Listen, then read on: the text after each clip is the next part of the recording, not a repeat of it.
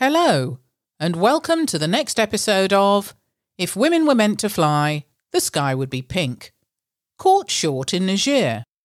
I'm Enid O'Toole. In this episode, more encounters and emergencies as I near Senior First Officer promotion.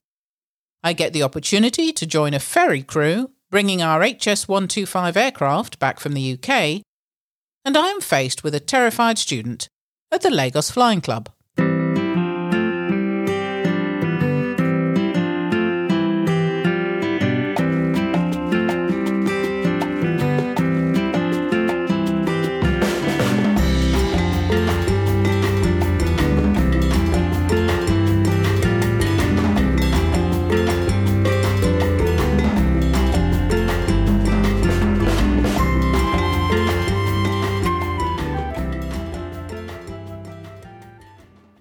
It had been decided that we celebrate the reopening of the Lagos Flying Club by inviting club members, plus their family and friends for a party, complete with a barbecue.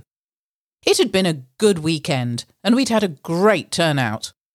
We had also been approached during the week to take part in the first Lagos flight show, which would be held at the international airport. It was meant to represent the growth of aviation in the country. So as well as the flight school in Zaria being invited, we were also asked to show our training aircraft off in a flyby over the airport's main international runway. There would be various flight demonstrations by some of the commercial companies and a static line of parked aircraft for a number of dignitaries to inspect. I thought it would be fun to raffle off the passenger seat to allow someone to fly with me and experience the thrill of an official event. We pulled the entries out of a hat. Well, not so much a hat as an old oil drainage can. Yuck. The winner turned out to be a young student who had just begun lessons at the club and was showing promise. This lucky young man would be accompanying me the next week from Magbon Airfield to the Lagos International Airport, where we would perform a fly-past at 12:15 on the Sunday, followed by a meet and greet with guests on the ground.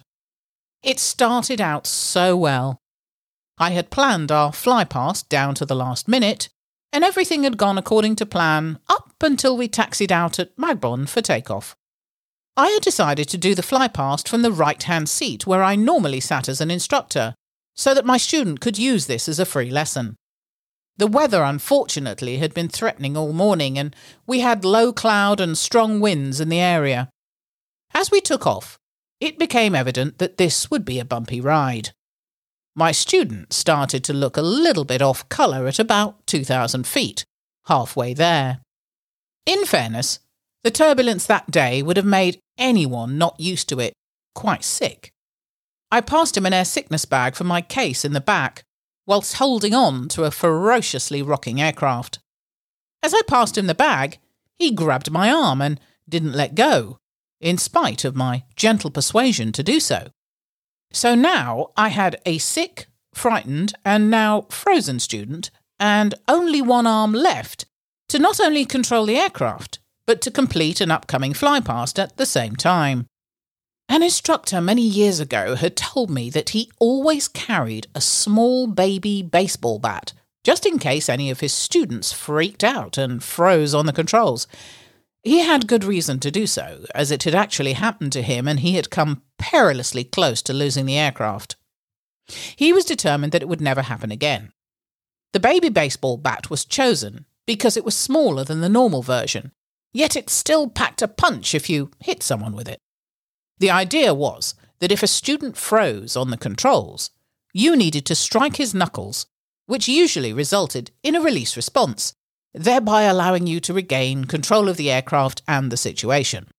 Now, whilst I had given it some thought, the only thing I had to hand in the aircraft were a set of metal chocks, which were used to slide up against the aircraft wheels on the ground to keep it from moving, in addition to the parking brake.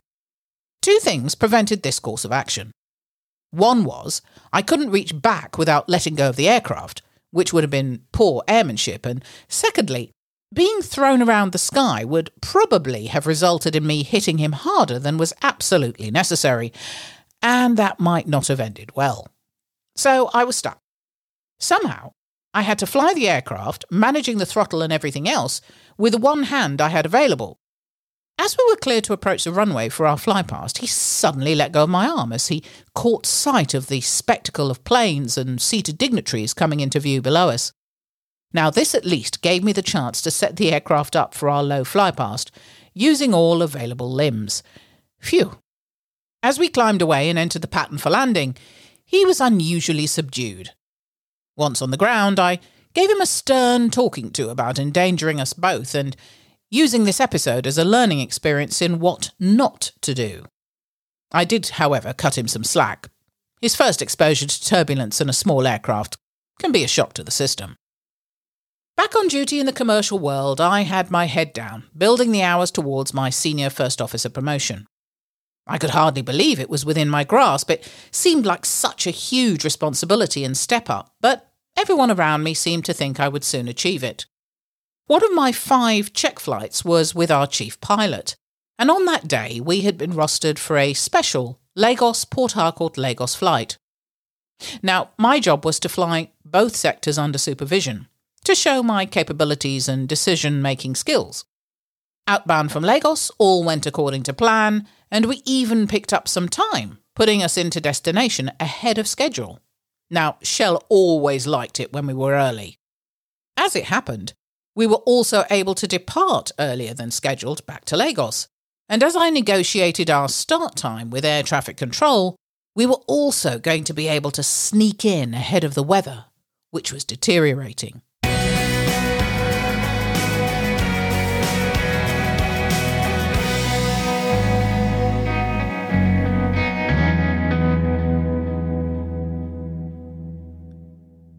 Once airborne, I constantly checked weather updates with air traffic control and our operations department. It wasn't looking good, and the storms had moved faster than first thought. At about 80 miles out from Lagos, I had a decision to make as to whether to continue on and hold north of Lagos or divert to my chosen alternate airport. I was under a little bit of pressure as my captain would not be making the decision for me. This was all about my march to a future command and whether I was able to show the aptitude needed. I decided to press on. If the weather worsened and we were unable to carry out an approach, I would still have enough fuel to hold for 40 minutes and then divert to Ilorin Airport, which was my chosen alternate. As we descended and prepared for the approach, air traffic control cleared us for the ILS approach to the international runway 19 right. Now, the ILS is an instrument landing system, and it's defined as a precision runway approach aid based on 2 radio beams, which together provide pilots with both vertical and horizontal guidance during an approach to land. Unfortunately, it had been a while since I'd flown this particular one, but now was as good a time as any. The storm was clearing to the west of the airport, but it still packed a punch with a lot of rain. In fact, I had never seen so much rain in my life. With the aircraft set up, I careened down the approach, trying to keep on the glide slope, which gave me vertical guidance, and the localizer, which gave me the azimuth guidance, and it looks kind of like a plus sign on the instruments. It was a wild ride, but as I flared for landing and the captain took over to taxi in, I felt I'd done my very best. I'd been too focused and too busy to worry about whether I was nervous or not. Instinct had taken over, and I felt that was a good sign. The feedback at my debriefing was good, with an acknowledgement that the weather conditions had made the flight particularly testing and resulted in yet another sign-off towards my goal, which felt fantastic. Around the same time, I was given the opportunity to join a ferry crew, bringing our Hawker Siddeley 125 aircraft back from London Gatwick for a short spell of duty in Nigeria. This I saw as a great honour. For a start, it would put me back in Redhill, where I'd done all my initial training with the company, and an opportunity to meet up with my instructors. We were to fly out to London commercially, pick up the aircraft at Gatwick, and return via Tamanrasset in Algeria. All my flying life I had wanted an opportunity to pack light for trips such as these, but I always overdid it and packed far too much. My family will tell you I have most definitely perfected this art now, and I'm extremely judgmental of their flagrant overpacking because they need clothing options on short trips. Outrageous. Anyway, On this occasion, due to luggage restrictions on the return journey, as we were bringing spare parts back as well, I had no choice. I packed 3 sets of uniform as well as essentials into one bag and was good to go, or so I thought. The journey outbound was fine. We had one night stop in Redhill, and then it was on to collect the aircraft. I was fascinated by this aircraft type, as it was used quite extensively in those days for executive travel. The HS-125, to give it its shortened abbreviated name, was a twin jet, which is a mid-size business jet carrying 7 to 8 passengers. Manufactured by de Havilland, which incidentally is the same company that manufactured the Twin Otter, my most favourite plane ever. Then Hawker Siddeley to 1977, hence the name, followed by British Aerospace between 1977 to 1993. Then by Raytheon from 93 to 2007, and finally by Hawker Beechcraft between 2007 to 2013. We duly picked up the aircraft at London Gatwick and prepared it for its ferry back to Lagos. The aircraft was full to the gills with parts and crew. There were 5 of us in total, 4 crew and a dependent, the wife of one of our captains. We stowed everything, fueled and completed all the paperwork. The 2 captains took their seats for the first leg, whilst the remaining captain and myself, who were to act as relief crew, squeezed into the aircraft and we started the long journey home. The flight out towards North Africa was uneventful. In fact, the weather was clear with unlimited visibility, and when we finally started our approach into Tamanrasset, we were relieved to be able to stretch our legs. Now, I made the mistake of attempting to find the ladies whilst we were on the ground, and was directed basically to a number of holes in the ground, which was way out of my comfort zone. But with a little coaxing, I eventually relented and tried not to fall in. Ugh. Anyway, refueled, flight plan filed, and it was my turn up the pointy end with the training captain. Up at flight level 380, it was smooth and the greatest vantage point to soar high over the Sahara Desert. We were in touch with our operations department by high-frequency HF radio to make sure that we had customs arranged for our arrival. Then the message came through that Nigeria's borders were shut. With very little information filtering through, it transpired that a coup had taken place, but no one knew if it had been successful. It was often difficult to tell in the early stages of one who was actually in charge and if they would remain so.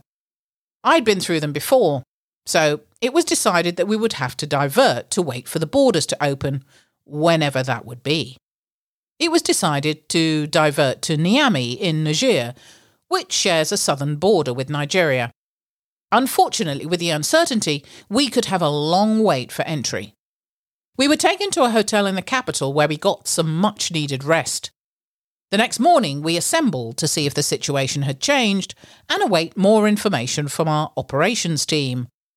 Unfortunately, that morning, I had also made a startling discovery.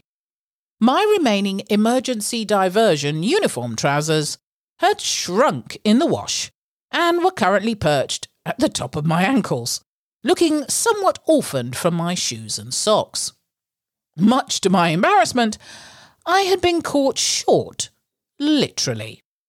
I attempted a rescue mission by abandoning my belt and forcing the trousers down my hips, which only resulted in a waist vacancy, and a now abandoned white shirt flapping aimlessly in the breeze, having been released from its tucked-in tasks. I looked even more stupid, and so resigned myself to the "where's the flood" look. Now, this did not escape the attention of my fellow crew members, who spent the rest of the journey making short trouser jokes. In total, we were stuck in Niamey for 4 days, before we finally received the all-clear to return to Lagos.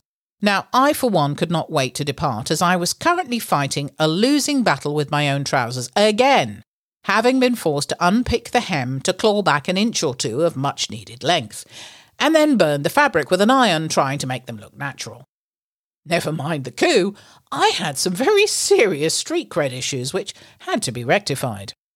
Our flight to Lagos was approximately 2 hours, and we arrived back into a very tense city. Everyone was on edge, understandably. We finally cleared customs and immigration and were allowed to taxi over to our general aviation ramp, but not before the immigration officers had grilled me on whether I was allowed back into the country. Now, this time I was travelling on my Nigerian passport as I was entitled to, but whilst my colleagues with UK passports were cleared, I was questioned intensely for some unknown reason. I never did find out why, but as Lucy has commented, at least I was able to avoid a crevice search. My relief at arriving back home was short-lived, as I had yet to walk through the hangar to get to my car. Suffice to say, I suffered at the hands of the engineers, who had obviously been briefed on my shortcomings. So cruel. Thank you for listening. As always, your reviews and comments are very much appreciated. Thank you to Lucy Ashby for the editing of this episode. If you would like to ask a question or make a comment, please do so on our social media sites. We're on Instagram, Facebook and Twitter. Or send us an email. theskyIspinkpilot@gmail.com. That's theskyIspinkpilot@gmail.com. Or you can visit our website www.skyispink.co.uk. In the next episode, I am promoted to Senior First Officer, more fun and games at the Lagos Flying Club, and I suffer a series of setbacks on a personal level and fight to be exonerated. Thank you and goodbye.